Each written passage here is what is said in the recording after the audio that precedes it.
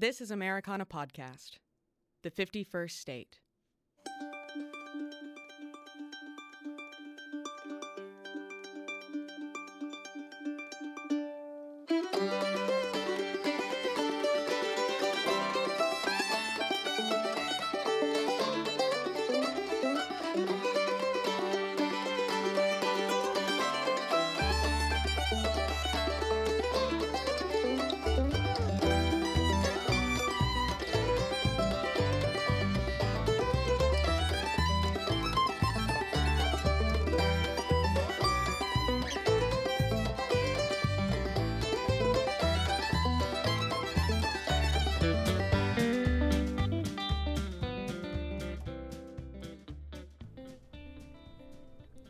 Welcome back, Americana Podcast listeners. We hope all has been well in our short summer break, but we are back and ready to talk all things roots.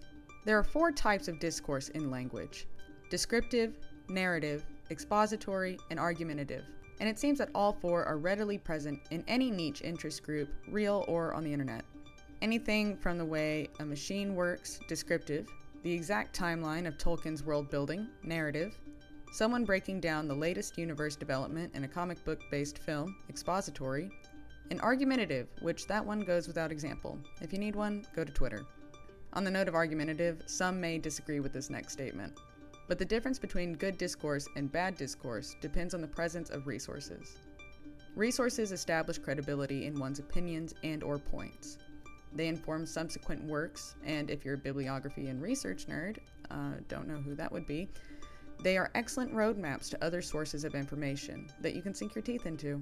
Really exciting stuff, I know, very riveting. But when those resources aren't made readily available, that's where discourse breaks down. Without them, there's a few formal problems, like credibility and questioning of objectivity.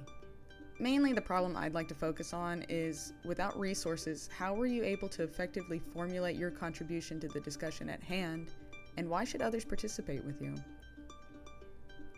One of the key ways we talk about music with musicians is by asking about their influences. Influences tell us so much about who we're speaking with and how they developed. They give us ways to describe an artist's sound. Influences tell the story of formative discovery. They give us a timeline of the kinds of music that shaped an artist in different eras. Influences allow us to argue what was ultimately important in flows of time and culture. Musical influences are just one part, but a big one in the terms of musical resources. Artists don't owe us that information, we know that. What are your influences is a boring question, and it's asked in pretty much every interview. They can keep their secrets, but it's nice when that door is open. Which brings us to this episode's guest, the Boxmasters. The Boxmasters is made up of Billy Bob Thornton and J.D. Andrews. Thornton and Andrews met in 2007, when Thornton brought in Andrews as a sound engineer for his 2007 record, Beautiful Door. The two found that they had similar approaches and views of music and started playing together somewhat regularly. After some time, the two began recording and eventually created their band, the Boxmasters.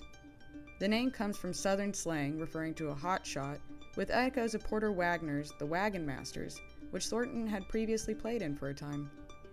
Since 2007, the group has toured extensively with the likes of Willie Nelson and Ray Price, taking a break between 2010 and 2015, where they reconvened to make the record Somewhere Down the Road. They released their latest album, Help, I'm Alive, in April of 2022, when this interview was actually recorded. The Boxmasters did not shy away from their influences and what they build their sound on.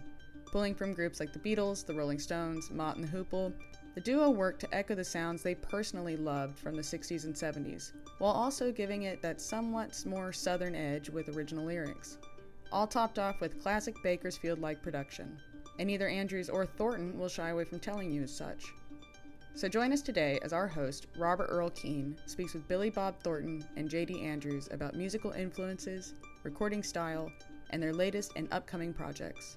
I'm your producer, Clara Rose, and this is Americana Podcast, The 51st State. My old man said in 65,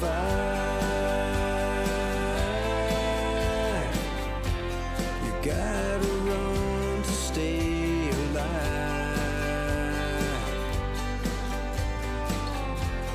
A change of heart won't change your name.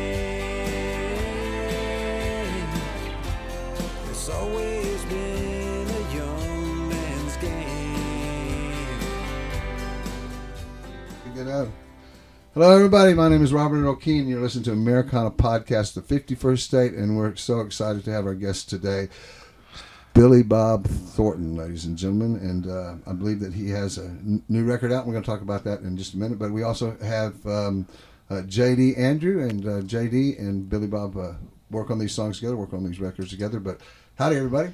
Hey, how's everything? Oh, man, it's going well. Thanks for having us. Yeah. Well, thanks for being here.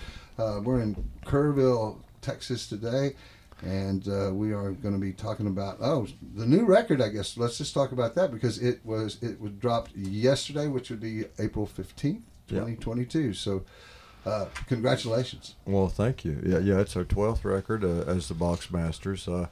JD and I formed the Boxmasters in we're going on 16 years with this band. Mm-hmm. And before that I did solo records and tours, and when JD was working with me on one of my solo records as an engineer, because JD's an engineer, and it helps when your partner in the band's an engineer.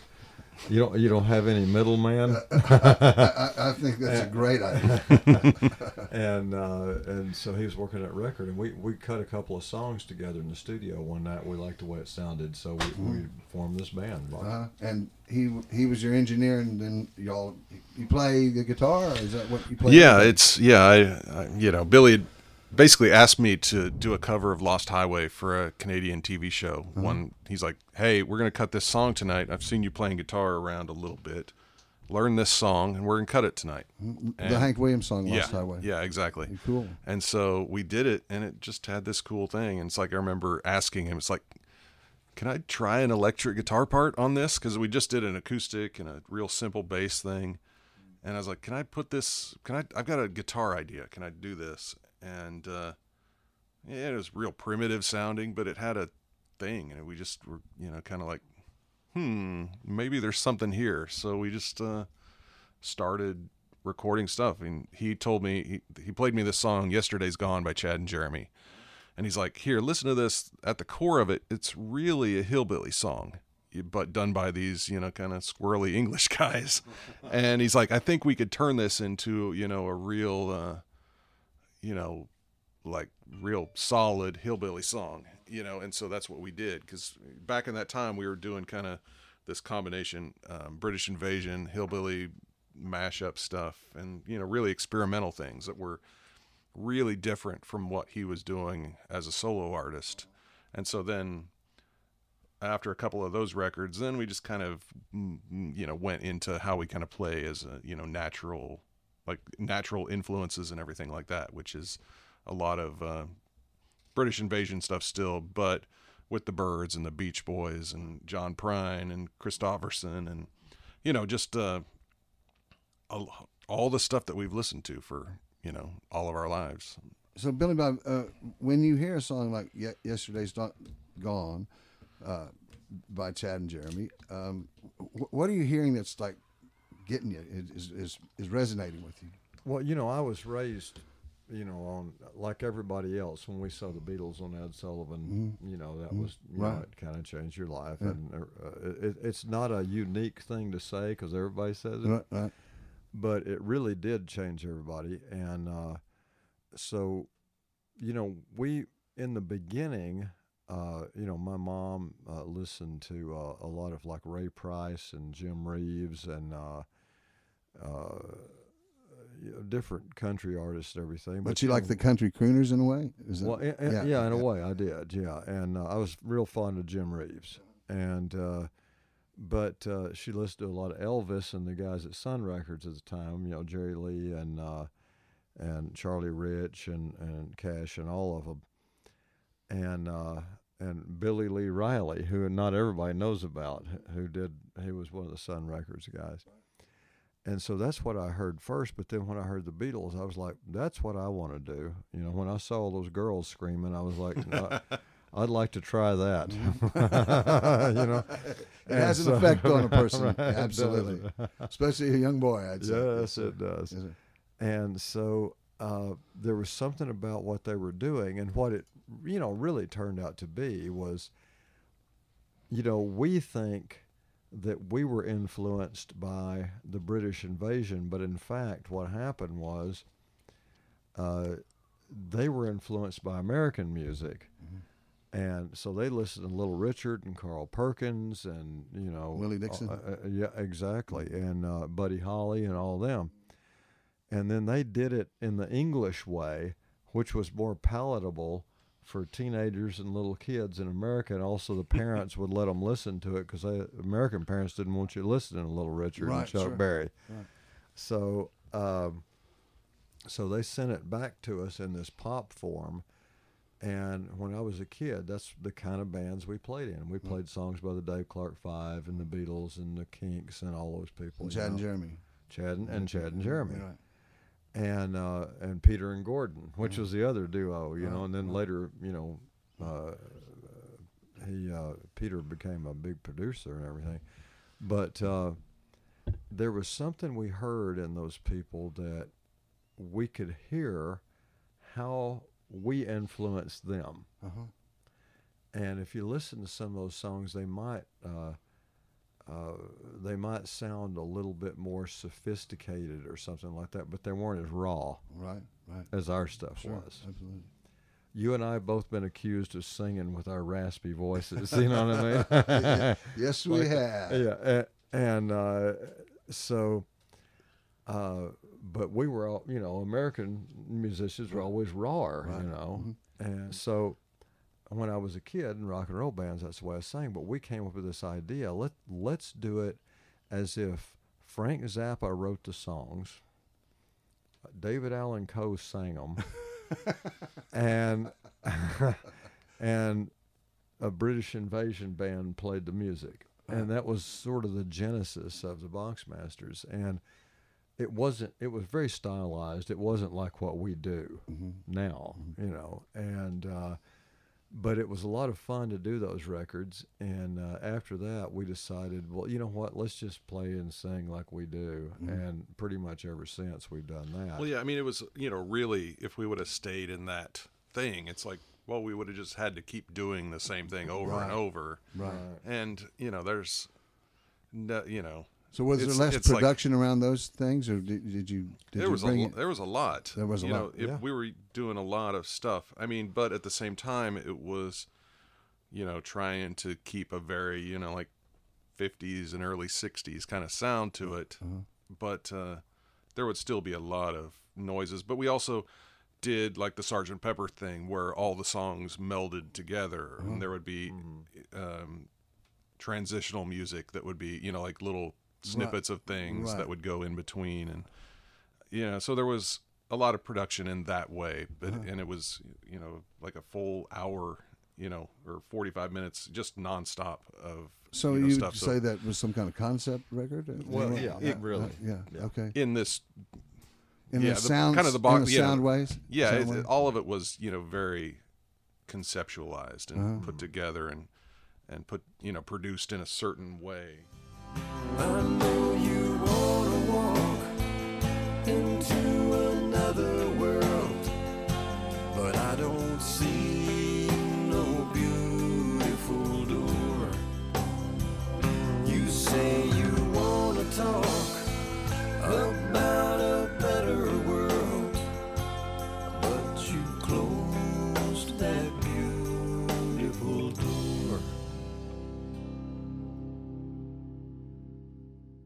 To be clear, so the first couple of records, those weren't under really the Boxmasters thing. They were just still under Billy Bob Thornton. No, those were Boxmaster those records. Were the beginning Boxmaster records. What were the titles of those records? The first one was just called the Boxmasters, and the second one was called Mod Billy, which was a sound that we coined a phrase for what our music was. Mod Billy. You take mod English and you take hillbilly, and put them together, and so. Our second record, Mod Billy, actually was number one on the Americana charts for 2 weeks at one point. And and in those days, we would do we did 2 record sets on the first 2 records. So one record was all original stuff. The second record was all covers. So what we would do is if we took, let's say, a Mel Tillis song or a Roger Miller song, we would put more mod into it to make it match this sound. Okay. But then if we took a song by the Turtles or Another Chad British- and Jeremy, whatever, we would put more hillbilly into it. So that way they met in the middle, you know. I see. And it was always so weird because I don't really sing that way, and JD doesn't really play that way, but we did it, you know, like I said, all on purpose. And it became a thing, and we wanted to be as weird as we could. So, like, we had one thing. Was that a stretch for you guys? Not that, Okay. not that much of a stretch. Yeah. But there's one thing on the first album, because like JD said, there's interstitial music, so no song ended. Everything went with some like sound effects or whatever right into the next song. So it was hard for DJs to cut a single out of it, Sure. right? And so one of the things that we did is we said, well, we ought to do a Beatles song. What are we going to do? And I'd already had the idea that we were going to do Knoxville Girl by the Louvin Brothers. Uh-huh. And, you know, Knoxville Girl's a murder ballad. Absolutely. You know. Yeah. Met a little girl in Knoxville town. The sound I know well. Yeah. Exactly. Yeah, yes. And so we thought, well, here's an idea. What if we take a song that's the most innocent pop song ever, I Want to Hold Your Hand, Oh, yeah. Oh. and if we put those two together, so it goes from, does it go from Knoxville to I Want to Hold Your Hand or the other way around? I can't remember. I feel like Knoxville Girls first. Yeah. So we did Knoxville Girl, but we did this weird version of it. Well, like, I remember playing a big parade drum that made all kind of weird noises, and we had all this crazy, you know, sound effects and stuff in it. So Knoxville Girl just sounds, it sounds so much more murderous than the Louvin Brothers did it. And then it goes right into I Want to Hold Your Hand. But when you hear it after Knoxville Girl, like David Allan Coe's singing it, it also sounds like a murder song. so I think that's, you did get outside the box there. right, so yeah, that- we did. yeah. And We so also that's how we did it. the Wilburn Brothers version of Knoxville Girl too, because we Yeah, we that's did a right. show, you know, in Nashville one time, and Charlie Louvin came on stage with us, Uh-huh. and we played that song, and we played the Wilburn Brothers version, and Oh, he boy. had no idea what we were doing, and Well, part of because it, Charlie's version had more verses. yeah. And we did the Wilburn Brothers version because they were doing 2 or 3 minute, you know, songs for the radio. Right. And I knew the Wilburn Brothers, knew Teddy very well. The first publishing deal I ever got in 1977 was with Teddy Wilburn in Nashville. Really? And they grew up in Hot Springs, where I was born. Oh, okay. And they they had this TV show in Houston, and you spent time in Houston. Like, Oh, yeah, sure. KPRC or one of those. Absolutely. And on Saturday afternoon, one of those like really Oh, yeah. spots that nobody watches television much, but if you like the Wilburn Brothers, it was happening. Yeah, and there wasn't anything. It was like one of those cheap science fiction movies in the 50s. The whole set was just a wall behind them, and then maybe it put up a fake cactus or something like that, you know. Yeah. And but my mother had a crush on Teddy Wilburn when she was a kid, which is ironic if you knew Teddy. Yeah. Okay. And but anyway, so they would come over to Alpine, Arkansas, where I was raised, and they would change clothes at my grandmother's house where I lived as a kid. So I met Teddy as young as 3 or 4 years old. Mm. And they would play at the church. Mm. And they were just teenagers, you know, when they first started coming over there, when my mom was a teenager. And years later, when I went to Nashville and I was knocking on doors, you know, I found Surefire Music, which was their publishing company, and they actually agreed to sign me up. And to this day, I have a letter from Teddy.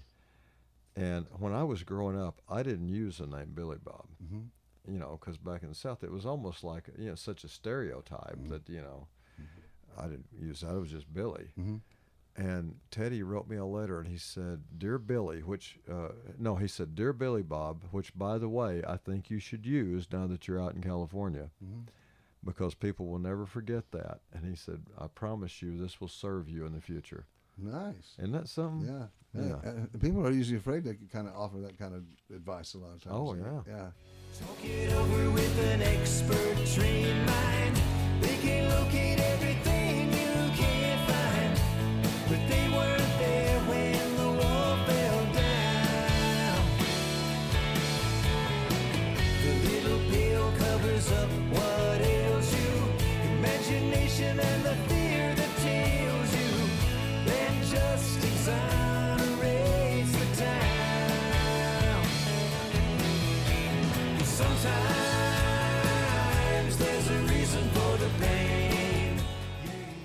So the Box Masters, you took these songs and made them basically Mod Billy is what's going on, and then where was the transition to what you are closer to now? Well, I think a lot of it was because the people that got what we were doing really got it. Uh-huh. Right. I mean, we had fans that were like, just ape over it because they got all the influences and they got how we were doing a tongue-in-cheek sort of dark humorous thing, And the people who didn't get it didn't get it at all, Right. And I think that's when we decided that we were gonna let's just play like we play, which is guys who grew up on the Beach Boys and the Byrds and people like that, and that's what we've been doing ever since. And with each record, we get a little bit more, I would say, edgier and more like a rock and roll band. Right. I mean, the first couple of records after Mod Billy. Yeah, we did 3 or 4,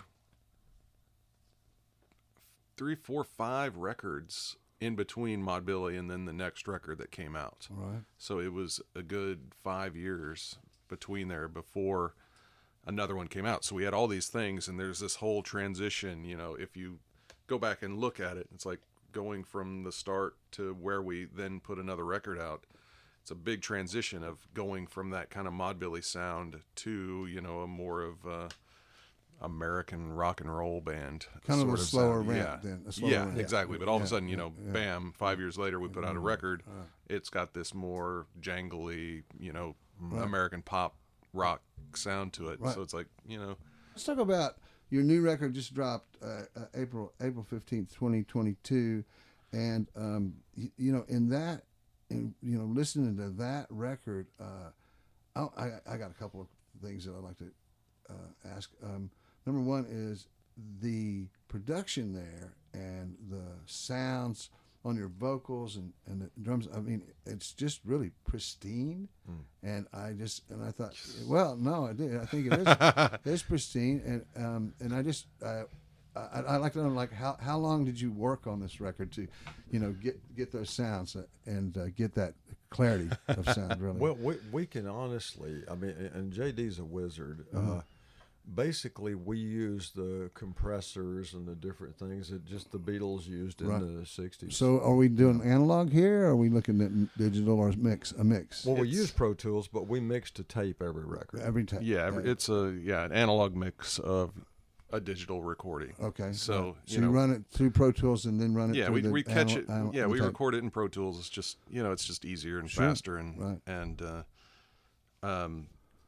then, after we get it, we basically have Pro Tools act like a tape machine, but we record so much that if we were using tape, it would take 2 or 3 times as long, and it would cost 1,000 times more. I understand tapes are really expensive these days. Yeah, exactly. We're basically starting the song at the beginning and then playing through it. Right. So it's like Billy plays the drums from the, we'll start with a scratch and a So you're scratch playing the acoustic and a drums on vocal. these, Billy Bob? On every record we've done. Yeah. Really? Oh, yeah. Yeah, so Billy Nice plays the drumming. drums and Nice drumming, lead man. and high harmony vocals, and then I do all the guitars and bass and low harmonies. Right. And now we've started adding keyboards and stuff in there too. So Yeah, I heard I some play keyboards. some one-handed, Right. piano and organ and stuff like that. Yeah. But it's, we've been recording before this fall. We would just go to Henson Studios in Hollywood. It's the old A&M Studios, and that's where we recorded everything. And so we worked there so much, it was really fast to just set up. They knew what we wanted, what microphones. They would have them up and ready, and we'd load our stuff in there and set it up and just start bashing away and, cut a song at least every day, if not, one and a Are you start cutting on more another. songs than you use on the record most of the time when you do these things? A few, I think. Sometimes we did, but for the most part, when we were at Henson, because we had a clock, Yeah. over there at A&M, and Yeah, so and the clock meaning money. No, I understand. Yeah. and so we would try to get the record we wanted to record it. Wanted to record. I mean, sometimes there'd be an extra 2 or 3 songs, and then might drop a couple, but. We just got a studio in Agora Hills, California, that's world class, ago. So you bought this studio in Agora Hills? Bought it Oh, over there, fantastic. yeah. So did that when you did that? I'm just curious. You did that? You buy it lock, stock, and barrel, kind of a turnkey sort of thing, or it's just the room and the board or something? No, it was a studio. It was a completely empty studio Right. with nothing in it. Billy had, you saw the studio that we had in Beverly Hills a dozen years ago or so, Right. and so all this, every piece of wire, everything I could steal out of that place, we put in storage until we got the new place. So the console, the speakers, everything we had in storage, and so we got everything kind of dusted off and tweaked by a technician and put it all back, and it's fabulous. Yeah. It's beautiful. It sounds ridiculously good, and it's comfortable, and it's like 3 times the size of the old place. And also, the other thing that's great is it's like 100 yards down the hill from the main house. And so last time it was in the basement. And so, Billy's wife and family would be like listening to me, playing guitar super loud at, 4 o'clock in the morning. And now there's nothing there. It's dead silent, and no one can hear. So this is the record that you did record in Agora Hills in the new studio? No, that'll be the next one. You're already working on the next record. It's We finished. finished It's it. done. Yeah, really? It's mixed. Yeah. Yeah, we put it on to 1/4 inch and put it away.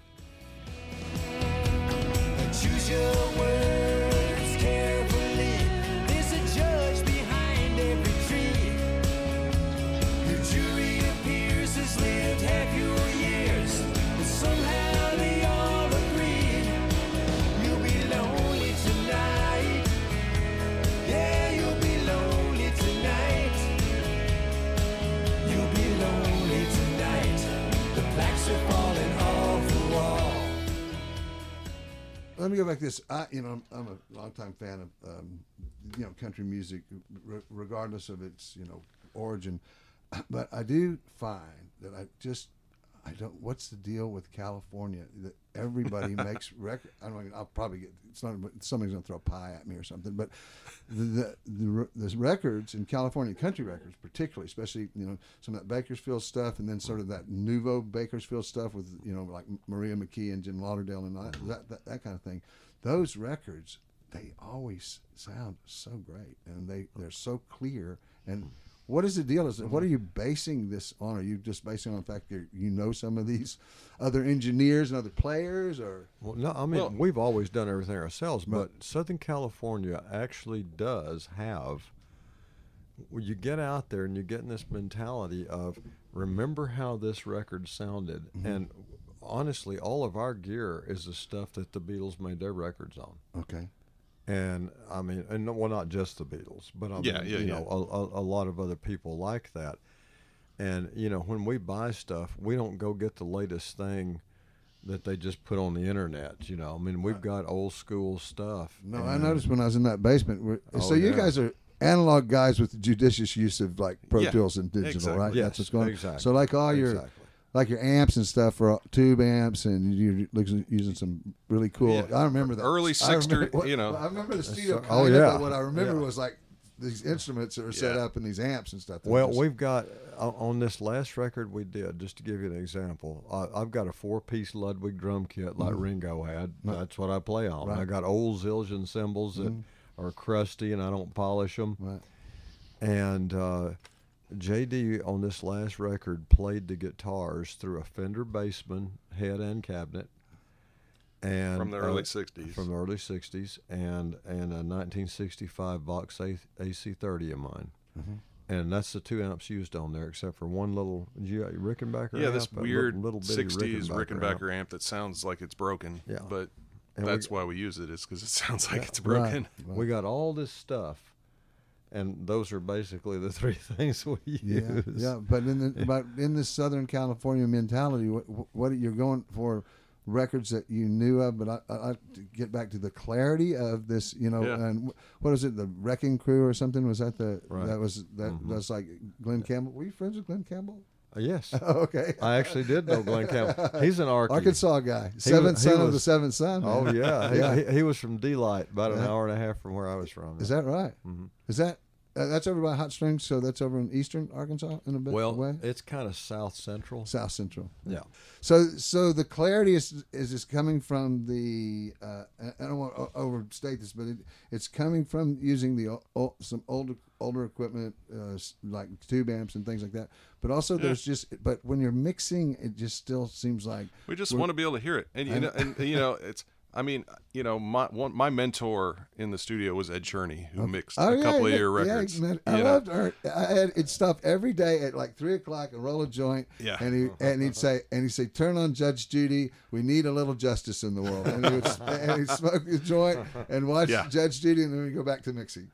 It was great. Exactly. Yeah. So I worked with Ed for several years as his assistant, and so you know a lot of what I do is what I picked up from Ed, and you know, it's like if it's not broken for him, you know, I'll just keep doing it. Right. And you know, he was an amazing guy, and it's you know, gonna miss him. I loved him. He was, like I said, he'd take that break, but man, when he's on. Intensely focused. It was just really great. Exactly. I was really lucky to have him, and I do miss him. And he also did the archived for Rolling Stones. Is that what was it? He was kind of the archivist. He did a lot of concerts, like a lot. When I was working with him, it was a lot of live, live concerts that were recorded and made videos of, and so we worked on that. Probably for a year straight, where it was just Stones concerts, and they were hard. they were tough things to work on, but it was you know, it's just always just plugging away and you know, trying to make it sound as good as possible. And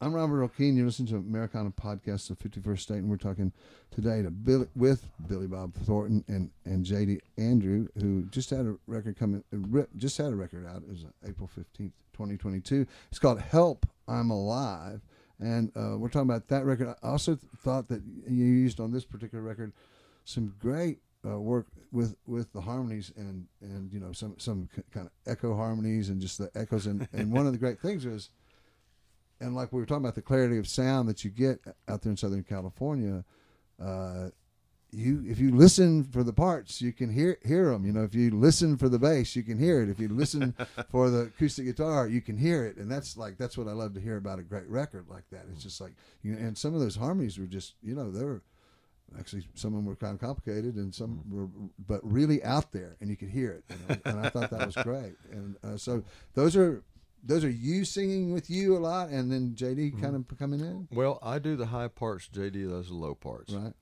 And it's funny because, you know, I hear high harmony parts. I just always did. I can hear what it is. Right. I never can, and JD will tell you, I can't ever hear what the low part's supposed to be. Right. And JD can hear them clear as a bell. I mean, he just knows what it ought to be. Right. And we've had some harmony parts on records of ours before that might not be. In other words, we don't sit and. I mean, once in a blue moon we do, but if we hit a snag, but we don't sit there with the guitar and go, okay, this is that note, this is that note, this is that note. We just hear them and sing them. And so sometimes they may be things that you might not have, particularly like in the Nashville world, wouldn't have done. Right. But we know that that's what it ought to be for what we're doing. Right. You know, and but yeah, JD and I do all the harmonies, and we have a thing that you might get a kick out of where because we're, you know, we try to appeal, because we're a rock and roll band, to audiences of all ages. Right. So when we're doing one of our, you know, 60s, we're so influenced by the 60s. When we're doing those records, we'll have a song, and I'll say, JD, you think do I need to use my voice or my young voice? Nice. And so I actually have a way, and JD will tell you about it, that I actually have a way where I will sing like, let's say Alex Chilton or somebody, that with the Box Tops or Big Star or whatever, where I have a way that I sing that's different than if you and I were to sit down right now and write an Americana song where we were just going to sound like us. Yes. There's that voice. And then there's the other voice. It's like, we're making rock and roll records, so now it's this one. Nice. Yeah. That's well, that keeps it clean, doesn't it? And honest, I'd say. Oh yeah, absolutely. And I mean, and that's the way I sung when I was a teenager, anyhow. But a lot of our sound, sometimes our vocals. I mean, when we, you start putting a reverb or delay or whatever you put on it, like they did in the '60s. If you listen to our vocals by themselves, they don't sound a hell of a lot different. I mean, it's not like you're taking something and using gadgets to make it sound like something else. Sure. It's pretty much the same thing. It's just like, well, throw a little reverb on that. Go into that, right? There we go. Go with the young voice and throw a little reverb. Right. Yeah, Exactly. exactly. That's Or nice. sometimes I'll be like, I think you might have used the low voice in the verse, and maybe we need to use the the younger voice in this part or something, just because maybe it doesn't cut quite good. Sure. Cut through the track well enough or something, or it's. Well, you'll hardly ever hear us take a key down a half step or a step. Yeah, exactly. Might go up. We go up a lot. We'll be do a song in a certain key, and JD will take the guitar and say, let's go up a half step. We'll go up a half step. No, not quite.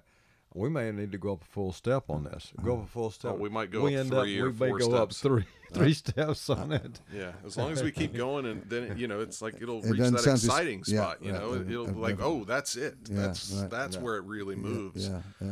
And it's just something that it's like, we knew that early on, but it's like you sometimes forget. It's like you get comfortable, like, oh, this song's in G. That it's just wide open. Let's just flail away at it.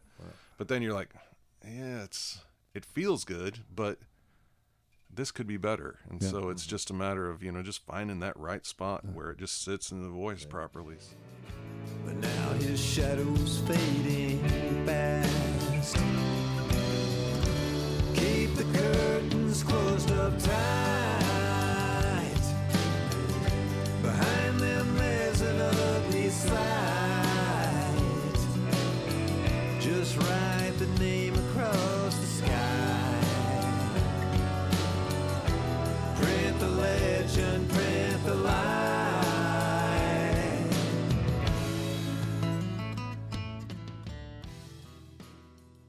We're going to take a quick break, and we'll be back with our interview shortly. At Americana Podcast, it is our goal to define and expand on this thing we call Americana. With help from our fervid aficionado, Will Vogt, this is Will's Pick. Crooked Tree, from the album by the same name, by Molly Tuttle and the Golden Highway. You can't teach an old dog new tricks is an expression that can be traced back hundreds of years. Like many often repeated phrases, that's not always true. Take bluegrass for an example, which is a musical genre that became popular in the 1940s and can be considered the foundation of roots music in this country, and is certainly a grandparent of the Americana genre. The term bluegrass generates images of Bill Monroe or Earl Scruggs, old white guys in black suits and string ties, in a circle playing various string instruments into a single microphone. That is a valid image, but don't be fooled. Bluegrass has not always been immune to the changes that are sweeping every genre of music. Like in the world we live in, it is evolving every day. There's a new generation of bluegrass players who are making some great music and expanding the boundaries of traditional bluegrass. They are the reason for the recent resurgence of the interest in the genre. Billy Strings, who we've had on this show, is one of the highest profiles of these new faces. Another name that might not be too familiar to you at this time is Molly Tuttle. Molly was born and raised in Northern California. Her father is a music teacher and a multi-instrumental player, and her grandfather was a banjo player. She took to music at an early age and is now well known for her talent with the guitar. In 2017, Molly was recognized as the International Bluegrass Music Association Guitar Player of the Year. Molly is much more than a guitar wizard. In fact, her early albums leaned a bit more folky singer-songwriter and showed off her ability as a writer and interpreter of other writers' songs. They only hinted at her real bluegrass roots. On her latest album, Crooked Tree, which was recorded in Nashville and produced by Jerry Douglas, Molly finally embraces her bluegrass roots with a vengeance. This is a collection of her own songs that really highlights her growth. Her lyrics are well matched to the traditional sound of her band, Golden Highway. The standout song on this record is the title track, which addresses diversity and the theme of being different in the world we live in. In this well-written, melodic song, A Crooked Tree is a great metaphor for the challenge that many of us face, thus making it Will's pick.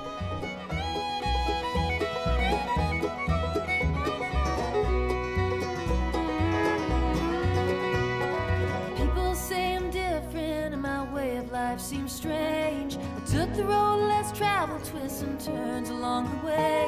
But like the crooked tree, I'm growing stronger day by day as the clouds roll by. The river never wonders why it flows around the bend. So we're here with Billy Bob Thornton and J.D. Andrew on Americana Podcast, The 51st State. And I'd like to talk about the songs on the new record. Our producer, Claire Rose, talked about as soon as she just heard Focus on the One, she goes, they're talking about this in a music way. And then I listen to the next chorus, it's like, and musically speaking, or whatever it says, it sets it up musically speaking. So is that what we're, on Focus on the One, we're just talking about, like, don't get off the track kind of thing, or don't get off your path and just focus on the one, but it's a bigger picture thing? It's both things. Uh-huh. And what that song is about, we wanted to write it like lyrically. It has references to music of focusing on the one, on the downbeat, and come together. Everybody stay on the one, like that. But it has a double meaning because the song started out as a song about how especially during the pandemic and even before that. The society started to separate people so much. Mm-hmm. And it was like either you're far right or you're far left, and there's no middle. Mm-hmm. And I was thinking about, and I tell people this all the time, about how they're trying to kill the middle. Mm-hmm. And so the original idea I had about that was focus on the one. It's like, let's all get back on the same road. Mm-hmm. Here, focus on the one, but then we decided to make it in musical terms too, so it actually has a double meaning for everything. So we used musical terms to explain, have people lost their damn minds? I mean, it's like, it's like you're killing the middle, and everybody's drawing a line in the sand, and everybody's, picking sides here, And the way I've always been is, it's like, well, if I hear an idea from this side that makes sense to me, I like that. If I hear one from over here, it makes sense, I like that too. Mm-hmm. And it seemed like, well, they don't want us to do that anymore because it's an easy way to control people, And so that's really what that song's about. But if you notice on the song, we really do musically focus on one. Like, exactly. That downbeat is like real heavy in there, Right. So that's what that was all about. Yeah. That was I really like that. And I'm glad you pointed it out because, it takes me like 4 or 5 times to really pick up on some of those more nuanced ideas, But it really cool song. Another one that really caught my ear was You'll Never Be Mine, because I truly thought that was, one of a great hook, because that's a song that truly is a universal thought with everybody. I mean, and it might be a thing where it's somebody you don't even know, and that'll never be mine, but you have some kind of strong attraction. But it's also one of those ones when you put a lot of effort into some kind of emotional contact, you realize you'll never be mine. I thought that was really good. Well, thank you. Yeah. Well, that's one of our favorites. It's one of the ones that we play live, actually. Right. Yeah. And I have to have a smoke every now and then during the show. Uh-huh. And you and Guy Clark, I guess. And so You'll Never Be Not the same Mine. kind of smoke as Guy. Oh, okay, yeah. Oh, yeah. not that kind. Having, Not that having, kind. having known Guy. Yep. Yeah. No, a guy used to sit there and smoke in a non-smoking place, and then he'd end his show by saying, "Thank you for not smoking." Right. We love Guy Clark. Yeah. But no, this on You'll Never Be Mine, that's where it's about, 6, 7, 8 songs into the show, and that's right about when I'm jonesing. Uh-huh. So I'll give the lead guitar player a little bit of time to show off, and I'll go back and have one. But You'll Never Be Mine, once again, as dumb as I am, which I am, for some reason, I mean, like I'm a total. My family will tell you I'm just an idiot. I can't put 3 sentences together usually, but for some reason, when I write a song or a screenplay, somehow I manage to. It's like some kind of savant thing. Right, sure. And so a lot of our songs, they on the surface they'll sound like one thing, and then when you find out what it's actually about, You'll Never Be Mine, which sounds like it's about a man singing about a girl that he knows he could never have. Right. The song is actually about agoraphobia. And what it is when you say in the song, "You'll never be mine," meaning life will never be mine. Uh-huh. And so it has lines in there like from somewhere the smoke from a fireplace is drifting. I try to imagine who started the fire. I do something, but never inquire. Mm-hmm. So in other words, he's a guy, he'll take a walk outside of his house and he'll see there's smoke coming out of a fireplace. It's holiday time. There's people in there having a good time. But he wouldn't dare ever go in there because I suffered from agoraphobia for a while. My mother wasn't agoraphobic. So the song really means that life will never be mine. Oh, I see. Yeah. Mm-hmm. Yeah. So that seems to be a common theme here that we're talking about. Is like it says something on the surface, and the title expresses some idea, but there's always more to it. Exactly. Yeah. Well, that's most of them. Yeah. We do have some "Baby Beat Me at the Malt Shop" songs.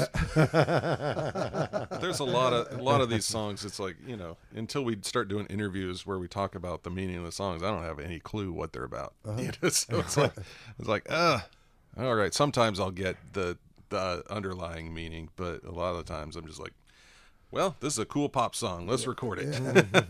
Yeah. So JD, you're one of those guys that you have to go, I don't go by titles, man. Just tell me what key this is. Yeah. Is, It's right? like, okay, here's the chord progression. Let's do it. Yeah. This is 4 to the 5 to 6 minor, and then back to the 1, right? So let's go back to the 1, right? So exactly. The title, it's not the title track, but the first track, "Golden Hour." Yeah, what a beautiful song. Well, thank you. Yeah. That's one of my favorites. Yeah. And what's a shame about "Golden Hour"? Excuse me. One of the things that's a shame about that song is, when I'm sure you've done this a million times, you got a record, and when you hear that record, you go, boy, that dang thing's going to sound amazing live. Uh-huh. And you go in and rehearse it with a band, and it just falls flat on its butt. I understand. And so I wanted to play "Golden Hour" on the tour so bad, and we rehearsed it with a band, and it sounded like an Alan Sherman song. I mean, and you're probably the only one that'll get that reference, but no, yeah, hello, butter, hello, father. Yeah, and it just fell flat, and I mean, there may be a way where we can work on it to where we can get it there, but we're not playing it on tour, and I really wanted to. And Golden Hour is what they call it when you're making a movie and it gets to start to be where the sun goes down, and that's the perfect light to shoot in. Right. Okay. And there was an individual that I knew fairly well during the process of making a career, that when she wasn't there, it just didn't seem like Golden Hour. So it's the only song I think I've ever written, because I keep my other career very separate from my music career. Right. And I think it's the only one that I ever wrote that was specifically about being on a movie set. Right. And that was about, every time since I knew this person that they're not there, there's always something missing. And in the song, it talks about, like, I do this for a job. I kiss the woman of the hour, or whatever it is, whoever's there in front of me now, but I'm still always thinking about you. So it's like, each day at golden hour, I miss your face, and that's Beautiful. That's what that's about. Playing second fiddle. Someone singing right on key and speaking musically. Focus on the one. Focus on the one. If you want to overcome, just focus on the one. Focus on the one. Focus on the one. Form a line and bang the drum. Just focus on the one. I'm Robert Earl Keen, and you listen to Americana Podcast, The 51st State. We're talking to Billy Bob Thornton and J.D. Andrew. And one of the things that we always like to do here at Americana Podcast is ask you about Americana itself. When you think of the genre of Americana, how would you define it, Billy Bob? Well, first, and the easiest way to get to this is talking about radio when we were growing up. All right. And as we've talked about, we were in the same era. Sure. We were Right. born the same year. So I have to say that when I was growing up, we had KAAY at Little Rock, and then at night, KAAY had an underground show with Clyde Clifford. It was like spookier music, and that's where you'd hear the Allman Brothers do Whipping Post, Oh, yeah. and all this kind of stuff. And off of Clyde Clifford's show, which was called Beaker Street, it came on at like 11 or 12 at night. I heard this song called Sylvia's Mother by Dr. Hook and the Medicine Show, and I always liked that song. And to this day, if we get an encore, we end our encore with Sylvia's Mother, but we do more of a rockin' version of it. It's not a ballad. But when I was growing up, you would hear James Taylor and Black Sabbath on the same radio station. It was all rock, right? So you would hear Jonathan Edwards doing Sunshine, and then the next song might be Led Zeppelin doing Whole Lot of Love. So everything wasn't categorized. It was like you're either on the rock and roll station or you're on the country station or whatever. And so as time went on, they started to compartmentalize everything, and then all of a sudden it's like, well, you're on the soft rock, adult, contemporary, alternative stuff, and it's like, what the hell is that? And to me, and this is just my opinion, I think what they did, because, the Flying Burrito Brothers and the Byrds, they were taking these country influences and playing them for a hippie audience.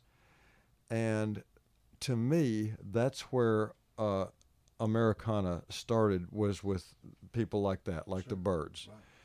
And so once they started to separate everybody on these different radio stations, heavy metal station, hair band station, death metal station, all these different ones, I think Americana became where they put everybody they didn't know what to do with. It's like, well, they're a rock and roll band, right, but they're not really a hard rock band. Right. And Robert Earl Keen, well, he writes these brilliant lyrics, and he's such a great singer, and he's got these things, and he's got this country thing to him, but at the same time, he's got this vibe that's not country, right, or whatever. It's like, well, we'll put him on Americana too. Right. So to me, that's where it happened. So Emmylou Harris is on Americana, but then so is Fish, And so it's like all of a sudden you have all the people that were in the 60s country or rock and roll. And since those things don't exist, because to me, and this gets me in a lot of trouble, but Nashville country today is like, well, we used to call it Def Leppard with a steel guitar. Right. But, where it wasn't really, Is that because of Mutt Lange and well, that's what happened. Shania Twain? Exactly. Now well, it's not even that anymore. Yeah. It's Exactly. a whole different thing. It's even moved further away, is well, that right? yeah. Well, I mean, it's just more pop music now. Yeah. And the hair bands, you remember when the hair bands were in L.A. in the 80s and early 90s, all those, when the bottom fell out of the hair band business, all those producers moved to Nashville. Right. It's like, well, we're going to make big power ballads, You know, with these country people, so we'll throw a steel guitar in there. They can wear a hat. I don't care where they're from. We'll put a hat on them, and then we'll find the cutest looking people we can find, and we're going to make them into big country stars. And then country became that. And there's plenty of people there in Nashville that still stuck to what they do. Sure. You know, Marty Stewart and guys like that still do it. But I just believe that, you know, Americana is where the people who had a place in 50s, 60s, 70s, and even in part of the 80s that had a place in music, Americana is now where they put all them because they don't know what to do with them. Right. Yeah. That's not far off. I mean, it is certainly a breeding ground for or amalgam of many different styles of music. I like to focus on this one a little bit. You know, what I really like to say is I feel like it is a format where people can really express themselves, because almost everybody in Americana are singing their own songs, and they're not being, you know, in country they do there's a lot of co-writes and people put songs, but they do a lot. By and large, they will do an outside song from an outside writer, and so it might express some of their ideas, but it's not like as true as the Americana genre, as far as like people writing and you know some Americana things are just full blown just acoustic guitars and a song. Sure. You know? So I see it as a breeding ground and a new hope, really. Under the blanket of numbness, I feel pain. Outside the gate, there is life calling me.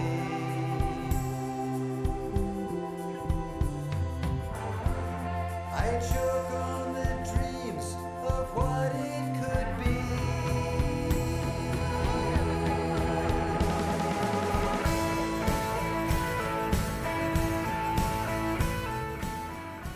We have had one #1 record on radio, and it was on Americana radio. Right. And it was our second record, Mod Billy, and it was #1 for 2 weeks. And so we revere Americana radio. Right, I mean, Yeah, we are and, all you for know, it. and honestly, you know, it's like we could work harder at trying to promote our records to radio, but you know, it's like at the same time, we'd rather be in the studio writing another song, you know. And Americana radio is a very personal, you know, like reaching out to each programmer and DJ and you know, making friends with them. You know, we've done that in certain places, and that personal aspect is really a big part of Americana radio. And so if you're not really working it, they might not even know you got a record out. So musically speaking, where did you start, JD? As far as like, I'm from Kansas, and what town? Outside of Salina. Okay. And so I grew up there, you know, singing in church groups, and then I went to Kansas State for a while and was in a show choir. And then, but during that, I was like, I want to make records, and so I went to a recording school in Florida, and then. And how did you get interested in making records? I just had the thought one day. It's like, I want to make records. I didn't know what that meant, really. Right. At that time, I didn't really think that I was going to be playing. You know, I just was like, I want to make records, and I really had no musical connection. References here would be. I grew up on the Beach Boys and the Beatles. Okay. I basically listened to the oldies station that was out of Abilene, Kansas, and that was what I grew up listening to. And I loved the Chipmunks and I loved the Beach Boys, and that was the 2 records I just wore out on my plastic turntable. And I just was like, I want to make records. And I was going to Kansas State, and I said to my advisor, or whatever he was called, said, hey, I want to learn how to record records. And he's like, well, there's recording schools, you could try those. It's like, huh.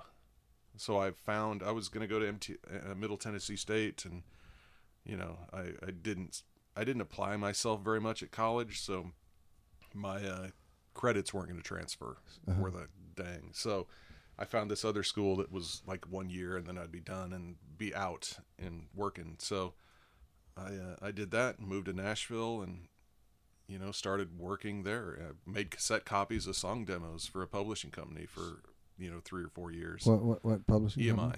EMI. So, well, it's a good place to be. Yeah, I got really lucky, and so they had a studio in the basement, and it's like I started working with a lot of broke local musicians, guys that were in town that.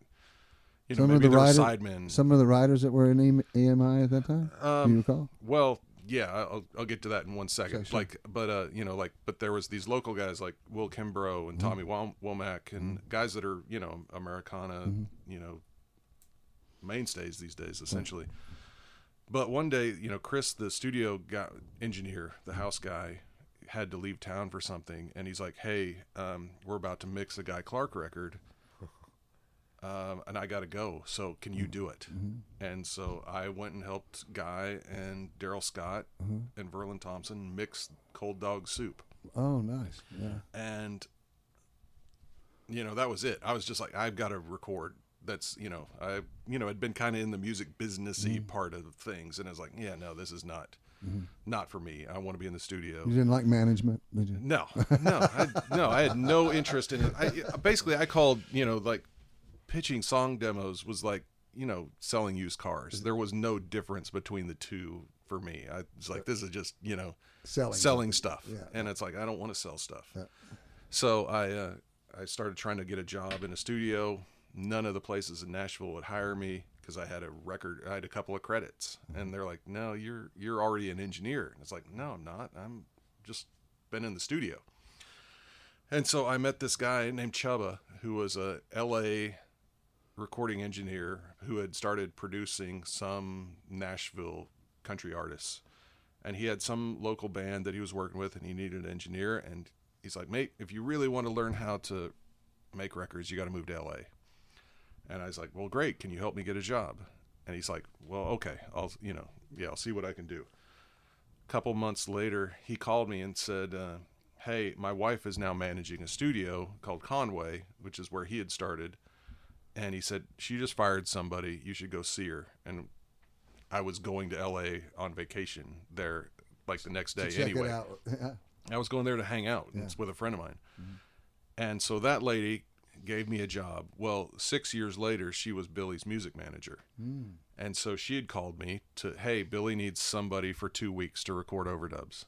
And so it's like the whole thing, just me meeting this guy in Nashville, his wife being, somebody that gave me a job, and then, stayed in contact with, that's how we formed the Boxmasters. Yeah. It's this, it's a long way to get there, but that's how it was. And, if I wouldn't have, worked on that Guy Clark record and went, this is it, this is what I got to do, then I would have, I wouldn't be here. Right. And your definition of Americana, Jaden? Oh, for me, it's these days, it's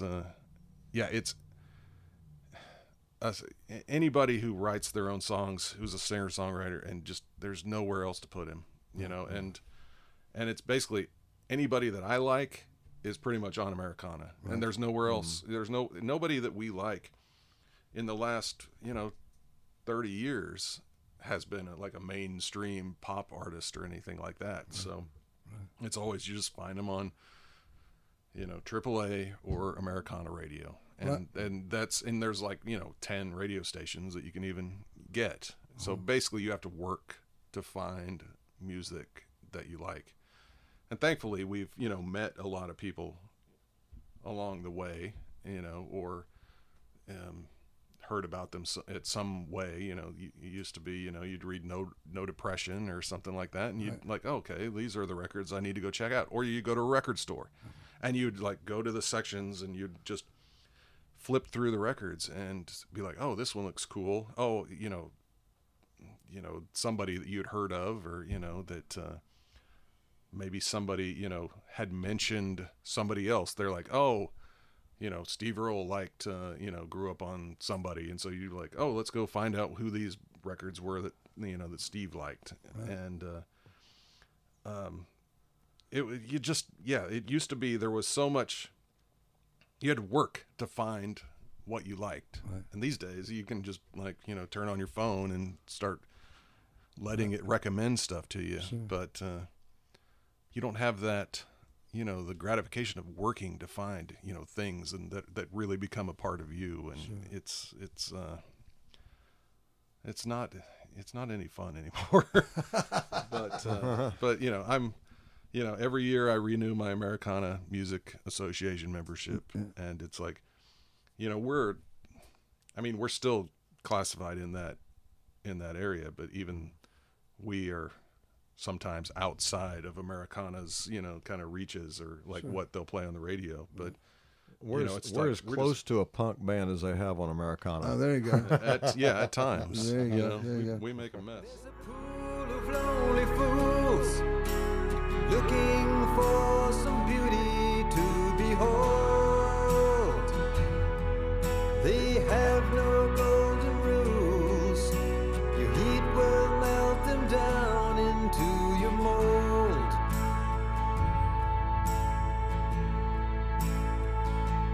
Turn away from me and walk into tomorrow with your plan. You have a plan for the new record? Is that what We just recorded it, and you don't know yeah, when we- you're gonna- it'll you don't know probably when be you're gonna the- put it out? probably be the next one we put out. Probably which 23? Probably 23. Probably 23. And it's something that we're real Have a happy title? with. on that one? Right now, we're calling it the Boxmaster 69. Okay. Yeah, Okay. because of the sounds that we used on it. We thought, well, let's go a little past the mid 60s like we did on a couple other records, and get to late 60s where Uh-huh. you're going into the 70s. Okay, And okay. so we called it that for that reason, and Uh-huh. not the nasty reason. There you go. But it's I tell you what, you always hope that your latest record is your best one. Sure. And when you say it, everybody goes, yeah, of course you think that. But you know what? I got to tell you This is something. the best one? I believe, and JD believes, it's the best record we ever made. I mean, all of them have a special place, and we love certain ones for different reasons. But we have a record called Providence that we never put out. That's only available digitally. Yeah, we put it out digitally, but we never made a physical copy of it. And I think that's a record you'd really dig. Okay. And we're kind of moving to the wrap up. So I want to ask, as far as like those very cool instruments and things that you've been playing, what's your favorite? What's your go-to? You're mainly a guitar player when you do all Yeah, that stuff. So mainly- what's your go-to when Mainly, you start to but play guitar? my favorite guitar, I have a Duo Jet, a Gretsch Duo Jet, Uh-huh. and Is that what year is that? it's just like a 2010, 2008, somewhere like that. I Right. got it when we kind of first started. I'm a big Crowded House fan, if you know that band. Sure, yeah, Neil Finn was Neil Finn always plays an old Gretsch red Duo Jet, and I got one of those because I'm a big Neil Finn fan. Yeah. And This is a six-string electric guitar. six-string electric guitar. It fell. We were playing in Huntsville, Alabama, playing a show. It fell off the stand and snapped the headstock off in one show. My tech, super glued it together. I had to, take it someplace else to get it worked on a little bit. So, it's got scars. It's, but Got character. it stays in tune. It's like it's always in tune, and it just has a sound. Like it has a very specific sound that when I play it, I know exactly what it is. It doesn't matter what I run it through. It always kind of has the same sound. So yeah. And we've got a lot of guitars, and that seen do them. different things. Yeah. But it's like if I need something that's kind of familiar, it's gonna have just add this certain thing to it. I'd grab the Duo Jet. And you, Billy Bob, your favorite guitar? You have the four-piece Ludwig set, of course, right? Yeah. But One good- 5-piece Ludwig. five. Well, It's now now a it's five. 5-piece because JV for my birthday got me an 18-inch floor tom, so now it's a 5-piece. But one of the guitars that I get a kick out of when we use it on the songs is an old Silvertone and it's got the amp with the amp Oh, in the I love case. that. Yeah, I gave one. I bought yeah? one. I had it. I never used it much. I gave it to my guitar player because he's like, "What the hell is that?" You know, he loved it. I said, "You should take this." Did you ever get electrocuted by it? I know, Oh, yeah. no, he didn't. Boy, if you touch it and Yeah. plug it into that little amp in the Yeah, case and yeah. touch something metal, it'll shock the It mess out is of you. and it's a nasty sounding guitar Yeah, it is. sometimes. I he like gets it. right. Oh yeah. I get a kick out of that thing, yeah. and then that's what I started when I was a kid. Yeah. I'd write little songs in Yeah. G, C, and D. I had a little Silvertone, but that, and I love JD's Duo Jet, but I also love the we've got Rickenbacker guitars that we have a 66 Rickenbacker 12 string, we got a 66 P bass, and then my brother who passed away in 1988, I have his guitar, which is a 57 Les Paul Jr. that Nice. we just have it there because it's his. We don't use it that much, but I would just have to say my favorite sound that comes out. But I also love our if it had a Bigsby on it, is the Oh, the little airline. the Airline. I love that Airline guitar. I've got one of those. Those are Yeah. pretty fun. I They're like that guitar. certainly simple. You don't get mixed up on those, do you? Yeah. Yeah. That's good. Yeah, it's- All right. This is Americana Podcast. My name is Robert O'Keen. We've been talking to JD, Andrew, and Billy Bob Thornton, the great Billy Bob Thornton. And I want to thank you. I also we have one sort of question that we other than talking about Americana podcasts and Americana music, we like to find out, and we'll throw this to you first, JD. We believe here at Americana Podcast that they've really done a disservice to the beautiful instrument that is known as the B3. I don't know what military person decided to call it the B3, but we're looking for a new name for the B3. So, would you have something For in a your B3, heart? the B3 organ, huh? If you got to rename the B3, what would you call it? Well, I don't know that I don't call it the B3 that much. I just call it the Hammond. Ah, You know, so since you it's go, so you just go with the Hammond. I right? just go straight Hammond or the organ, and we've got a great B3 in the studio with Leslie, and I love playing that thing. But it's more often we just call it the organ. And we also use a lot of Farfisa and Continental and old transistor organs as well. But when we say the organ, we're talking about the B3. Right. So yeah. it's Okay. really it's There it just is.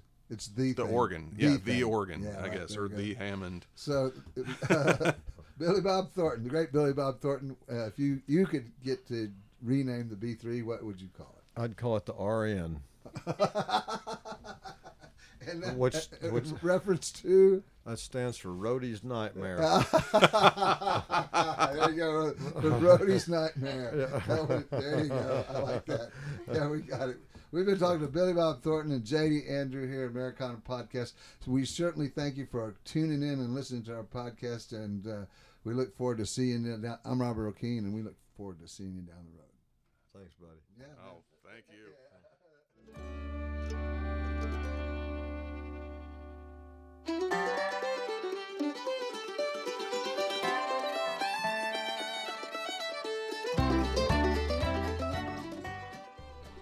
At this time, we would like to thank our host, Robert Earl Keene, Nicole Heckendorn, and our guests, Billy Bob Thornton and JD Andrews. Americana Podcast is brought to you by Keene Productions. Produced and edited by Clara Rose, with original music by Kim Warner.